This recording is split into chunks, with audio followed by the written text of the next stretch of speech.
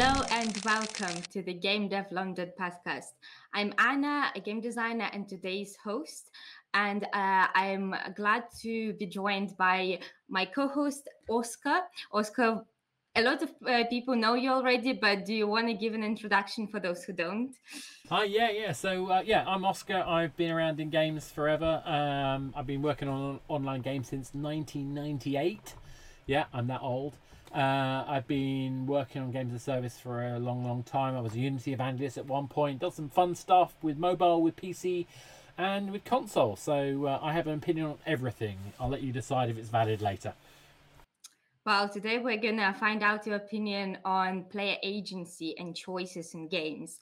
And to start off, I kind of want to give our listeners a bit of introduction to the concept in case they're not familiar.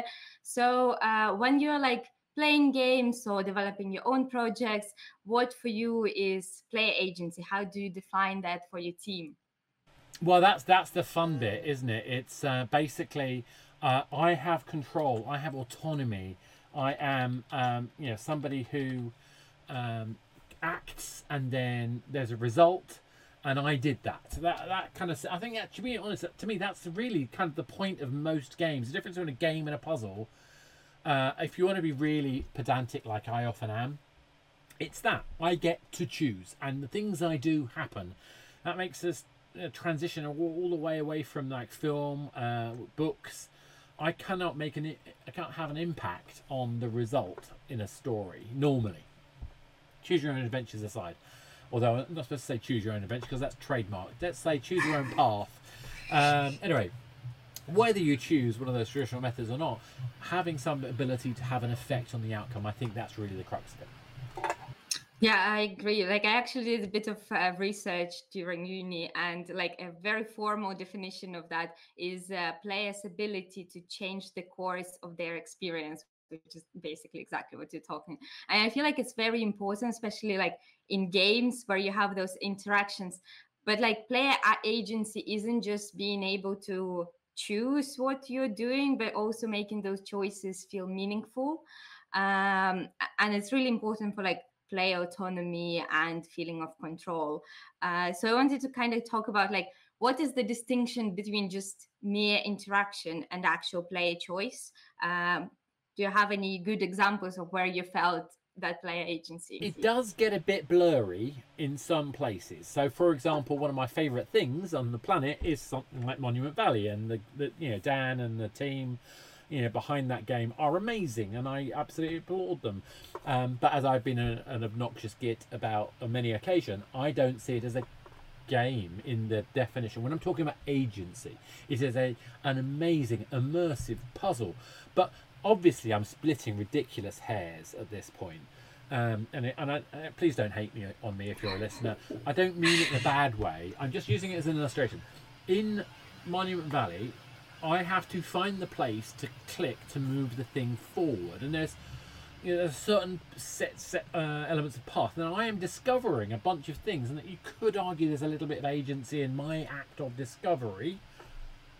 But actually, I think if you compare that to, say, I don't know, a first-person shooter world like an Uncharted, where I'm exploring a world around me, and I've got to work out the puzzles for myself, and in which order I get to those things, and how I find things in the world, whether I find things in the world, do I have more agency? Well, actually, that's an interesting question, because do I actually have more agency, or is it just that the illusion of the world I'm in presents the perception of agency? And that's where I come back to the kind of why it's a convoluted, kind of really in-depth discussion. I like there to be choices. I like there to be outcome. But maybe the perception of that choice is more important than the reality of it in some cases.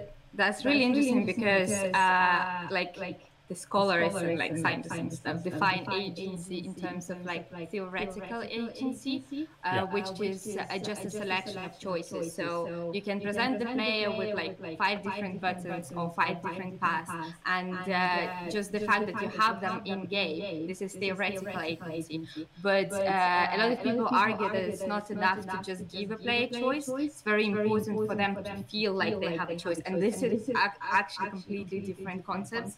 And like you need to really work on that perceived agency to achieve player agency as a whole. And I'll give you one of my favourite examples of that is we talked about this earlier, was Witcher 3. So there's a couple of places I think where there is actual agency, but it's really just a very small part of the story. The vast majority of Witcher 3, I'm presented with 3 choices in dialogue in general. And yes, I could encounter any situation in any order and it doesn't really matter, but what matters is I get these 3 choices. And I can't remember if it's the top choice is always the correct choice, the thing that will move the story forward. The other 2 choices are basically more information. But I feel like I've got agency. And so I think that to me is one of the most direct examples of that theoretical agency, the presentation. The agency I have isn't the agency of the game. The agency I have is how much I care about the story. And in that case, although I normally don't read anything, I actually read much, much more in The Witcher than I do in almost everything else. Because it was a theoretical agency. But what made you feel in The Witcher that you had agency? Is it just purely that you cared about the story? Because a lot of games have that, where you have the choice with an icon that will tell you that it will progress and choices for more information. It's the way they disguised it. It didn't tell you overtly. You discovered it as you played. It was the first time I'd encountered that subtlety where it was like, here's the thing, and then here's the extra info, as opposed to, here is the dialogue. I'm having a dialogue. I expected the routine of dialogue I'd expect in other games like it, but instead I got this thing that actually mattered, other information, if that makes sense. So I kind of was self-delusional about it, but I still had a sense of direction because it's an open world, because I could actually choose to encounter things in any order. Quite often I'd be killed because I went to the wrong place at the wrong time, but that's the game. It's stuff like that I think made the difference. I think for me, I love the Witcher games. I feel like that's the game where, in terms of narrative, that felt like the most autonomous one. But for me, it was not about those choices where you're getting more information, but about making a choice and not knowing that it's gonna lead to some outcome further into the game. You can kind of predict what it's gonna be or which ones are gonna be important, but you don't know when it's gonna happen, you don't know how it's gonna happen. And that kind of mystery behind that made it feel real, because you are making choices based on your knowledge right now and you don't know how it's going to affect your life in the future. And that's pretty much how life is. And it was well written, and so it didn't just fall into cliches all of the time. Obviously it has enough cliche to make you feel like you're somewhere you understand, but it definitely felt like you were immersed in a world that was cruel, that was mean, but was fun. So interestingly, I've just noticed our names are appearing on the wrong faces at the moment. Oh well, such is life. Well, people will figure it out. Indeed. Continuing talking about The Witcher, actually, and what, how do we make choices feel meaningful in games? Because you can have love Mass Effect, but in some games like Mass Effect, where you have a pass of a character, where you can be a good or a less good character, you still have that sense of choices, but you're kind of on a predetermined path. So if you decided to play a good character, you always know what choices to make. If you decided to play bad character, it's other set of choices. And for me personally, it doesn't feel as impactful as in The Witcher, where every choice you make is more like choosing less of the evil, like it was always said in the books and stuff. Would you agree that also makes the choices feel more impactful? Yeah, it does. And I think the bottom line is it's about how the game has been designed and reflects the experience of the story. So for example, the Mass Effect games, I can choose to be good or evil, and actually the combination of those choices actually simply increases my range of options. arguably. I'm always playing Paragon because I'm a ridiculous fool. But I know lots of people just like to go around and do the bad guy thing, and that's okay. I think finding those different choices. I suppose the things that I find problematic though are where that perception of choice is taken away from you. So I bore endlessly about one of my favourite games, which I also is one of my most hated games in equal measure, and it's The Last of Us, which is an amazing game and one of the best games I've ever made, I'm sure, don't get me wrong. But there's a point in that, and I won't bore those people. I know it's a bit old in the tooth to worry about spoilers, but I won't spoil it. But there is a particular point where the illusion of autonomy is completely stripped from you. And for me, that was a gut punch. That was like, this character I thought I was playing goes and does something I personally think was hateful. Hateful is probably too strong a word, but I had a visceral frustration with it. And it destroyed my sense of immersion, it destroyed my sense of autonomy, and it ruined the game for me. And it just, there are a couple of other minor things that I won't bore you with, but that's the kind of issue. Another example I get frustrated with is one of the things that happens a lot in platform games. I know lots of people love platform games. Again, I'm going to get hated for this. I'm sorry for all those of you who love platform games. But there's a certain designer style for those games where if I don't time my jump to the right height and timing and positioning exactly to the millisecond and the millimeter or pixel, I die. So actually, a lot of platform games are simply me mimicking what the guy who designed it could do, ignoring what I can do. Now, as someone who has a little bit of dyspraxia, I've never been diagnosed, but I definitely have an issue with my hand-eye coordination. That means I'm slightly off kilter. I can't play those games. I just can't. So you, as Miss Designer, Mr. Designer, whoever you are, you've made it so I can't play your game. And that takes away the autonomy. That takes away my ability to feel part of the immersion. It's not just about story, is what I'm trying to get across. It can also be about the mechanics itself. And again, I'm going to go back to The Last of Us. I said I wasn't going to do it, but I'm going to give the other example. If I stealth kill someone in Last of Us, I get I don't get anything. I get no ammo. If I shoot them though, turns out they had ammo all the time. The same character that I walked past when I got killed, and then I played again. When I stealth killed them, I got nothing. When I shot them, I got ammo. That didn't make sense to me. You just made my job harder to play. You've taken away my choice in play.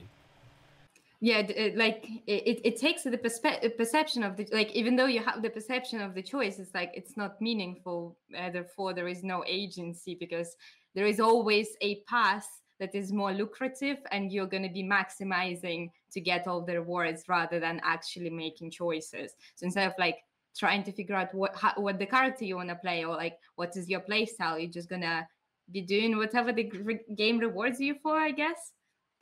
Yeah, exactly. And it's, you're being rewarded to do the criteria set by the designer rather than the ambition you have as a player.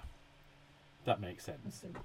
But don't get me wrong. I mean, like I say, I'm having a go at amazing games, and I'm not meaning that I could do better necessarily. It's more I'm trying to use them as an illustration of the difficulties that any designer faces when they're looking at a game. You know, you're going to make choices, and some of those choices are not going to work with some players. There are players out there who love to be able to challenge themselves to get that millisecond pixel level bounce. I get it. I can't do it, but I get why.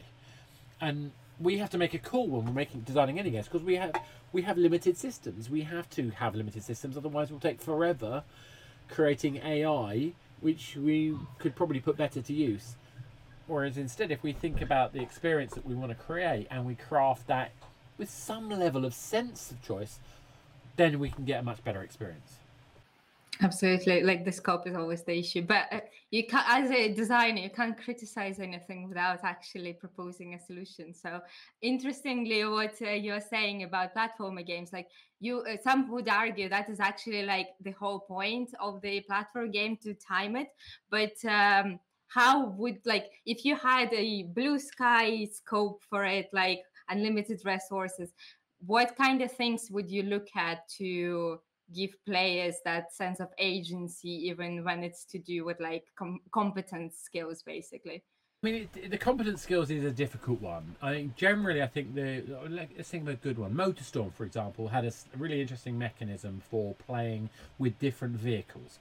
So rather than trying to balance out a motorbike versus a giant lorry versus a kind of beach buggy or whatever vehicle you had, they had paths that were better suited to those vehicles.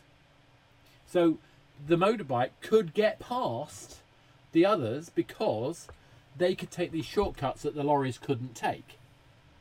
But the lorry was hit by something, who cared? The bike gets hit by something, you really notice it. And to me, that's the kind of thinking that I appreciate. I mean, that studio were fantastic anyway, but you know, what is the equivalent? I mean, I suppose some of the stuff that I think is really interesting is, again, it's trying to work out what game. Most platform games I'm never going to be a huge fan of, just because I know that's me, and that's okay. Not everybody has to love everything. But one of the things I thought was really interesting, that got me excited about with a particular platform game, was a set of controls that were basically a slider. So you couldn't go back, but you could change how fast you went. So it was really interesting because you had this lever system basically. So you could run and then you choose when to jump still, but because you couldn't go backwards, you'd slow how fast you're going. But you could slow, but you want to get past things, you have to get enough momentum. So you had this slider. Just the change of interface changed the way of looking at it, changed the nature of the skill set, so it gave the other options. Other ways of doing it are things like boosters and power-ups. Other ways of doing it are looking at unlocking kind of abilities, because some people, like me, are rubbish at the jumping. Give them another option about how to resolve the level. Yeah, give them some other design mechanism that allows them, a little bit like the motor something, just gives them another choice. So it's not just a case of I'm bashing my head against a brick wall over the single problem. Help me find a different way to solve the problem that may be more inclined to my skill set. Because I don't have to get 100% in the smallest possible time. I still want to play the game, but I don't expect to be elite. And when you design around only the elites can finish, I think that's a problem. When you design in so that elites can complete faster, and it's meaningful that it's faster, and it's meaningful that they take the shortest possible route, the most difficult path, that's interesting. Reward that. Reward doing it better than you should be able to do. But make it possible to somebody to still enjoy themselves, even if they're not an elite. I suppose that's where I'm coming from. Yeah, I think absolutely. Like, I think I haven't played that game, but I've seen a lot about it. Celeste, where you have a lot of accessibility options to like make it slower, and like in Forza Horizon 5 as well. Like, it is a very skill-based game, and in 5 we introduced like a slider, so you could actually decrease the speed of your game to make the car feel more controllable even on higher speeds. I guess like those kind of accessibility options will allow players of different skill sets to complete it, but also giving players different paths, I think, is like the most powerful way of doing it. What I'm trying to get across though is it's not just about making it accessible, which is a good thing separately. It's rewarding people who go beyond the accessible intrinsically. Now, one of the classic problems I have is first-person shooters. Okay, so back in the day, back in the Quake days, there was a mod by a guy called Mark Smith, who I ended up working with at NVIDIA. It was our favourite mod, and Mark did this thing, which, weapon of choice basically meant that if I killed you in Quake, I couldn't use a rocket launcher. If I did it again, I wouldn't be able to use a lightning gun. If I did it again, I'm down to shotgun. Eventually I get down to an axe. But if you kill me, then I get my weapon back. So, you know, that's a nice little balancing thing. So what happened was you had a whole bunch of newbies playing the game with rocket launchers being chased by maniacs who were experts with axes. Everybody had fun. Now, it wouldn't be the only mod you'd play, but as a way of playing with more people, it leveled the playing field because it made things for the people who were good harder, therefore more fun, and for the people who weren't good yet, easier, so they could grow into the skills required for the game. I don't think we see that mindset anywhere near enough exploited. Yeah, but I think it's because this is incredibly hard to actually do from the design perspective, like balancing something to make it's rewarding for both. It's incredibly hard to do it perfectly. Absolutely. You don't have to do it perfectly. You just have to do it enough so it's a little bit easier. You feel like you have a fighting chance. Again, we're back to perception of change. So were people who were newbies killed any less often when they were being chased by people with axes? Actually, basically no. Did it matter? No, because they felt they had a fighting chance. And I think that, again, I kind of keep coming back to this. I think perception is the key here. I think it's understanding how the game is perceived to the audience that's not you. Do you have any, like when you're designing a game, do you have any kind of criteria or rules or design principles to make sure that there is a perception of choice? It varies. I mean, like I say, normally when I'm brought in, it's trying to fix a broken game. So, I mean, I don't mean that in a bad way. I mean, just that's a summary of the, you know, kind of problem. So I'm looking at things like retention and stuff like that rather than the sort of specific mechanics generally. But yeah, I mean, I do try to think about it. What I try to think about is what does it feel like to be the user? What are the playable elements? And matchmaking, I mean, this idea of how could you add a handicap to make it so it's more accessible so that a single player can play with more people. There's a principle called Swiss brackets, basically, that you have a sort of, I want you to play not against, you know, the smaller and smaller subset of elite players. I want elite players to be able to play successfully with a larger audience who are not as elite as them and still have everybody else play and feel good. Golf is a really good example of how this works. Now, again, golf handicaps are very, very difficult to get right. But what is a golf handicap? A golf handicap says that on average, you're going to get your ball in X number of shots above par. So if I have a handicap of 2, that means whatever the course's par is, say the par of the course, so the number of shots to hit 18 holes is, I don't know, what, 3 times 18, whatever, 23, anyway, my brain can't work things out. Say it's 60, anyway. So let's say it's, the course is a par of 60, and I've got a handicap of 2, that means I should complete that course in 62. And now if you've got a handicap of 28, then you can complete that score in 88. And, you know, if say you do it in 87 and I've done it in 62, you've won. That's easy. It's not brilliant maths, it's not brilliant, clever, it's not super like analysis. It's just on average, I will complete a course in this amount, therefore my par is X. And I think that kind of simplistic approach is not a bad benchmark for thinking about how do I make sure everybody has a good game here. Yeah, makes sense. So it's basically like setting the score per player kind of thing. I mean, that's the version there. Another example is timing. So, for example, if you've got a racing game, I want to look at what is my average target. Now, if I playing a racing game and I base it all on how fast I can go driving that particular vehicle, that's fine. But actually, wouldn't it be better to see how much I change and improve my average time as opposed to my fastest time? Or what if I see if I can improve my best time only, or my best this week only? And I think, you know, things like that, where it's not about necessarily about me versus your absolute time, but maybe it's my average time rate of change against your average time rate of change. Because then we're actually seeing how relatively we're performing. So you could put people in ranks based on their actual time, but then when they race together, you base it on their rate of change of time. That's interesting. I've never actually seen games do that. I've never seen it either, but I'm just thinking this is the sort of logic that we should consider, or we could consider. I would be actually curious to try and design something where the win is defined by how much you're improving rather than your absolute score. That would be challenging. It's a crazy idea. I'm sure there are lots of good reasons not to do it. But like the moment we'll start designing, we'll be like, that's why no one does it. Okay, goodbye.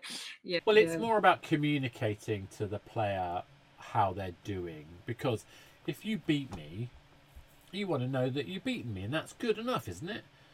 But actually what's interesting is how much you beat me by compared to how much you're improving. I think that's a much more interesting thing to play with from a statistical point of view. The question is, can you make it a more interesting thing from a player experience point of view? Yeah, that's I guess that would be a challenge. Well, maybe next time you can present us a pitch for that idea. Another thing that like for me makes it like player agency is really strong, like games like Divinity, which allows you to literally like kill anyone and do whatever. Like there are so many paths to completing a quest, which are all valid in its own way. What do you think about that kind of approaches? Do you think games should kind of like strive to do that, or is it wasteful in terms of like scope and resources? I think it can be amazing. I remember the Deus Ex always used to have 3 paths. You could either go through your skill, or through your charm, your communication, or through physical combat. And there was always these 3 paths throughout, and I think that felt really nice, particularly when you switched which one you were doing. The trouble with it is you often end up having these 3 paths, and then a single player won't have a reason to switch lanes, so they'll specialize only in the one that they're doing well in. And I think that takes away the texture of the experience. And again, back to autonomy, I think part of this meaningfulness is making those choices and making them part of the narrative. So I don't just make the choice because I happen to be maxing my combat skill. Yeah, for example, what if you made it so in order to... this is not serious, by the way. I'm just throwing this out there as another silly idea. What if improving combat skill was dependent on me improving my communication? If I had to win communication combats to get strength for combat skill, that would be interesting. Well, what if I had to basically win puzzle projects in order to increase my communication skills, and combat would increase my puzzle solving skill? Not serious, but imagine that roller coaster. Now, in order to be really good at anything, I've got to do something else, and it may not be quite right from a kind of core mechanics, but I'm sure there must be some abstract level that we could do something really interesting where we can actually get a real tension. This is what I love, a dilemma-based tension which allows you to really feel autonomy.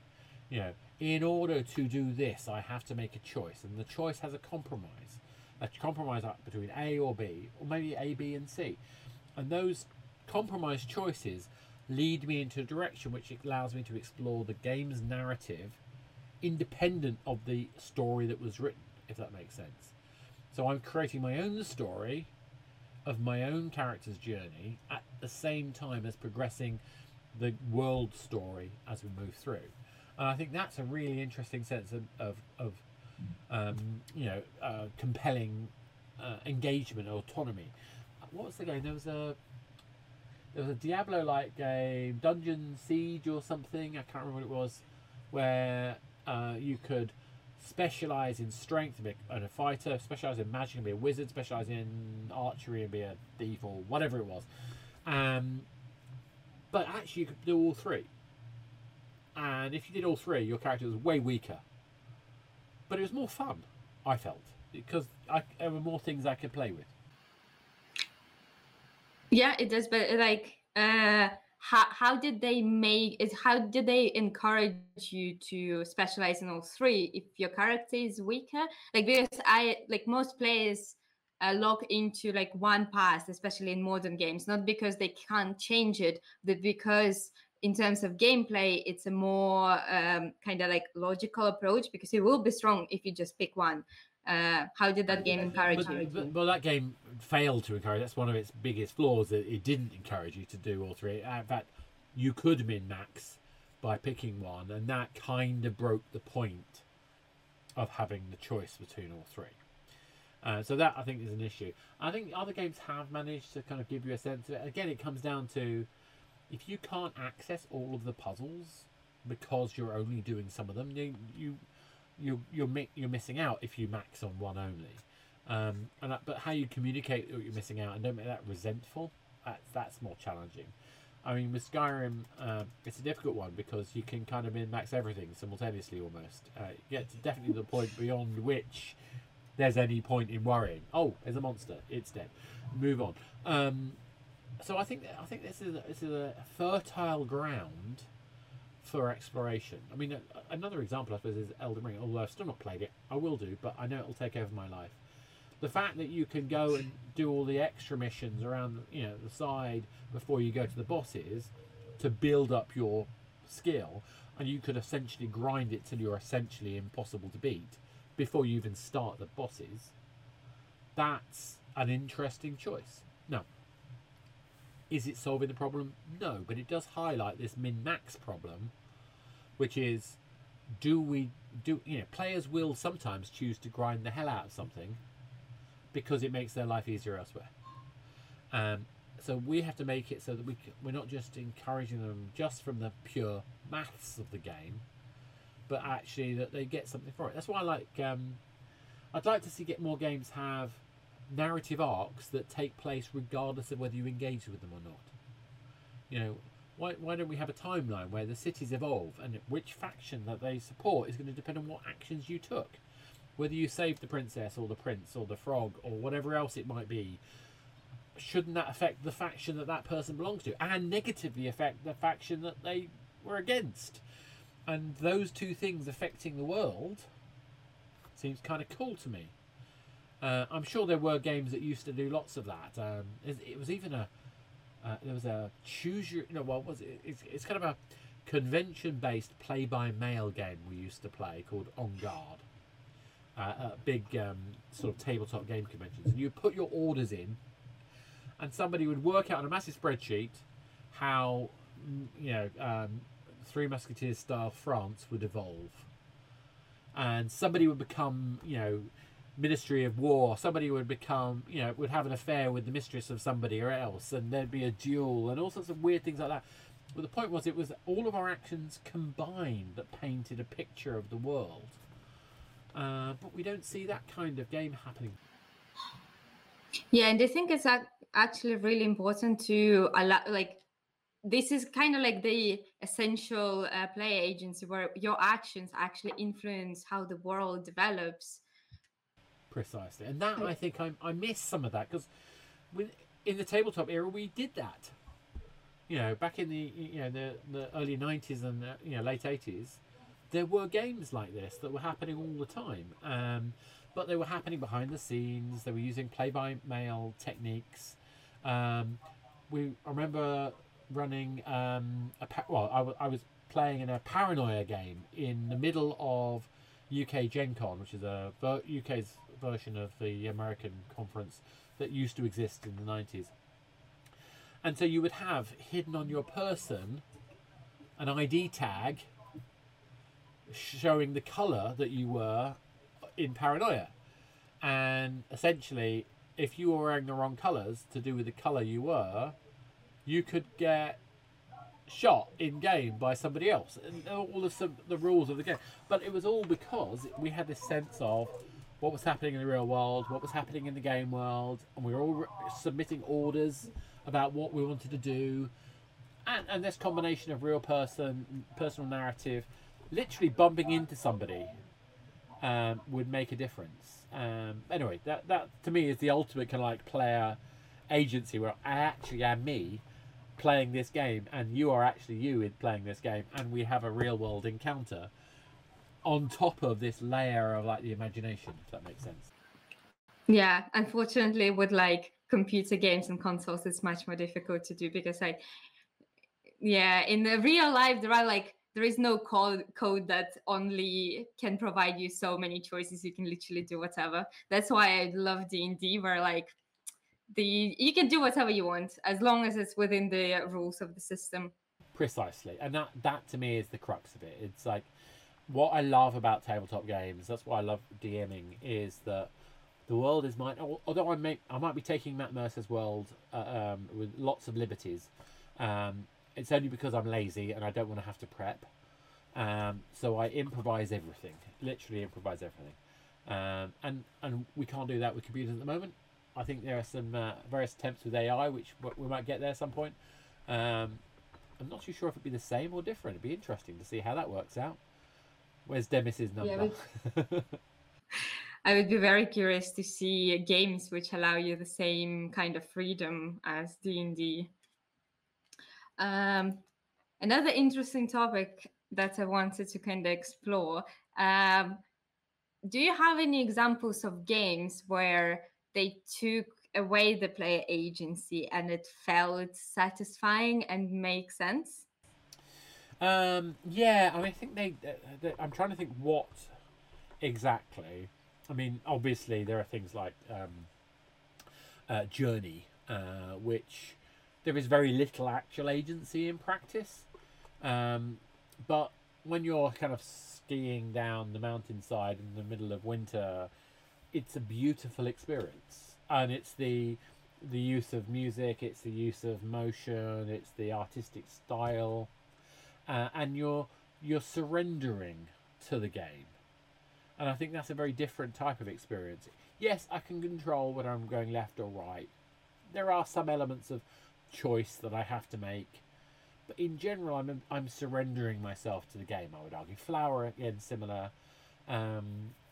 But I think there are lots of games that do this. I mean, if anything, too many games do this. You know, so it's not a deceit, I think, in Journey that you're following the path.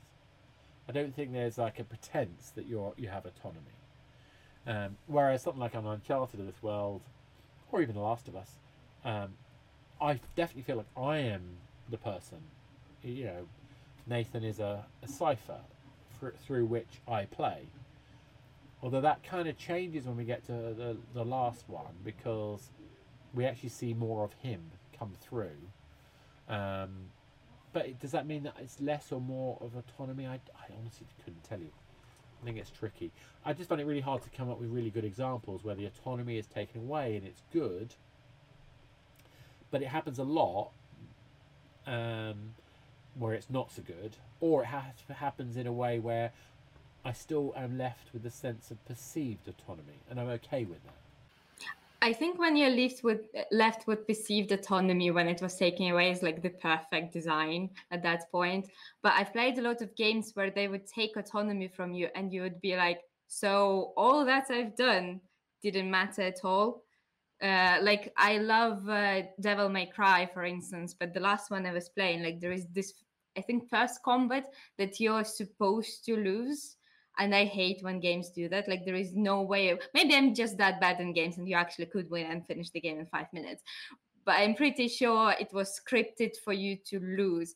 And in that case, in this situation, I don't understand why games allow you to even try, because that kind of feels like it's ripped off from you, like the player agency. Like you were trying, but then it's like such a like downside. And there's a few examples. I think it happens in Assassin's Creed at various points where you're in charge of the combat at first, and then halfway through it takes over, and then you lose, even though you were winning. Yeah. Or, you know, that to me, it's almost like a betrayal. Again, I understand why. There is a point to that, but that is storytelling in games where we're trying to tell a story like a movie. You know, I mean, there are so many other ways we could tell stories. One of my favourite ones I've never seen in computer games, but a friend of mine who runs an amazing Warhammer game, a role-playing game, tabletop role-playing game. What he does is he decides what's going to happen in each city at each date timestamp. Happening in those cities regardless. So when you get to the city, things have happened depending on when you arrive, and he acts like all those things have happened. So when he interacts with you, they can tell you what happened, so the city feels alive. And if I happen to get there an hour later or a day later, or if I go and come back, the things that were going to happen anyway happen. And I think that gives you this really immersive sense. Even though it's not got any player agency to it, it feels like the world has agency. And that gives me that sense of deceit. The player has agency, if that makes sense. Absolutely. I think like it would be actually not that difficult, famous last words, to like kind of replicate that in games. But I do think like when the world lives without you and it doesn't like revolves around you, actually gives you more sense of agency and immersion, because at that point you're making choice to engage or not engage. Like, do you go to this village or that village? The choice will actually matter. Whereas right now, if you go to this village, it's fine. You can come back to that village and have exactly the same experience as if you chose it first. A principle of having the ability to be able to watch as a designer, have this timeline, and then you can have effects on that timeline based on factions. So you can have effectively branching narratives applied to each of your main locations that aren't multiple like endless trees. They're just like shift here, shift there, shift here, shift there. And then any reaction you have that a player has in the world will be based on, well, what faction does that location align with?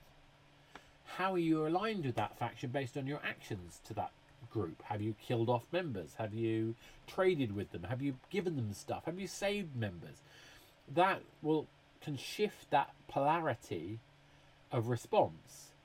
And then it doesn't actually have to radically explode your choices. It doesn't have to make your kind of available choice. As long as we know what positive options are, negative options, and somewhere in between, we can always make that work. We don't have to basically destroy the world every time we have like 1,000 different choices. We can just close branches, find a nice happy medium. So that's kind of what I'm trying to talk about when I talk about agency. It's like, what is the happy medium where I can feel like I did something that matters, has a lasting effect in the world in some way, whether or not it actually changes anything in practice. I'll tell you another example. Another favourite example is the zombie one. Again, I come back to The Last of Us all the time. When you find yourself turning left because you're being chased by zombies. Why do you automatically turn left? And later you find out there was no right turn. Something about the lighting, something about rubble, something about, you know, movement of the zombies, whatever it is, audio effects. There's something really clever about this beautiful art that just makes me go left. This architectural UX that we see in games, that retains my sense of autonomy, but I believe I'm choosing left. In practice, there's no other option.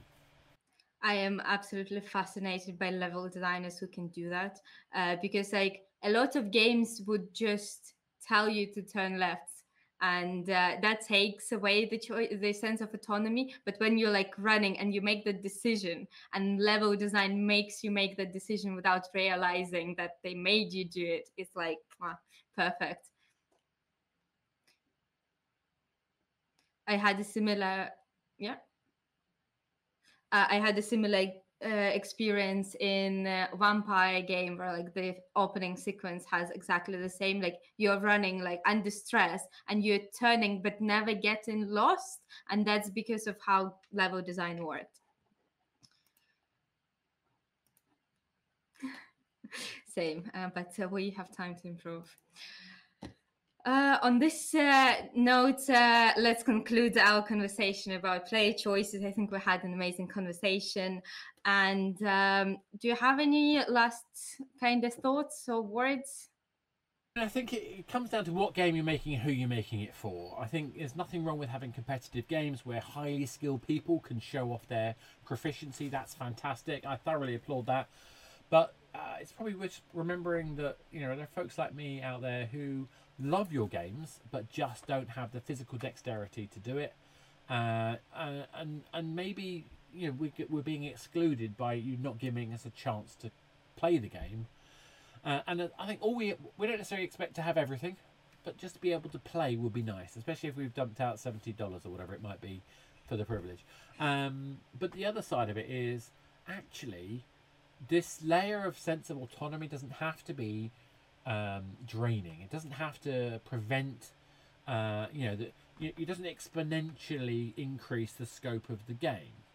It's just about giving that kind of sense of, is there multiple ways of solving this within the systems I have in place? Is there a dilemma involved in this where the emotional decision is as important as the actual decision? Can you communicate that in a way where I feel like I'm making a choice, even if there never was a choice in reality? And for example, being told, do you want to do left or right, and then discovering there's no right, that was a choice you made, and you discovered the blockage on the right. And how you make that tension work for the game, that's about kind of understanding the feel and finding the fun, the stuff that we're supposed to do making games. Does that make sense? Absolutely. Great summary as well. Thank you, Oscar, a lot for this episode. So that concludes our episodes of the Game Dev London podcast. And I was your host, Anna. You can find me online on our Discord channel. Big thank you to Oscar for being my guest today. Where can people find you? I just switched cameras, so I'll go back to switching the camera. So I can be found at my ridiculously hard to spell Twitter handle at Athanasius, ATHANATEUS. So I'm at Athanasius. I can also be Googled, so just like Oscar Clark Games and you'll find me. When I'm not doing this, I'm Chief Strategy Officer at the living game publisher Fundamentally Games. Fantastic. I wish I could be Googled like that. Fantastic. Thanks to everyone who tuned in, and be sure to check out our gamedev.london for the latest updates. Otherwise, we'll see you here next time, next week, the same time. Bye.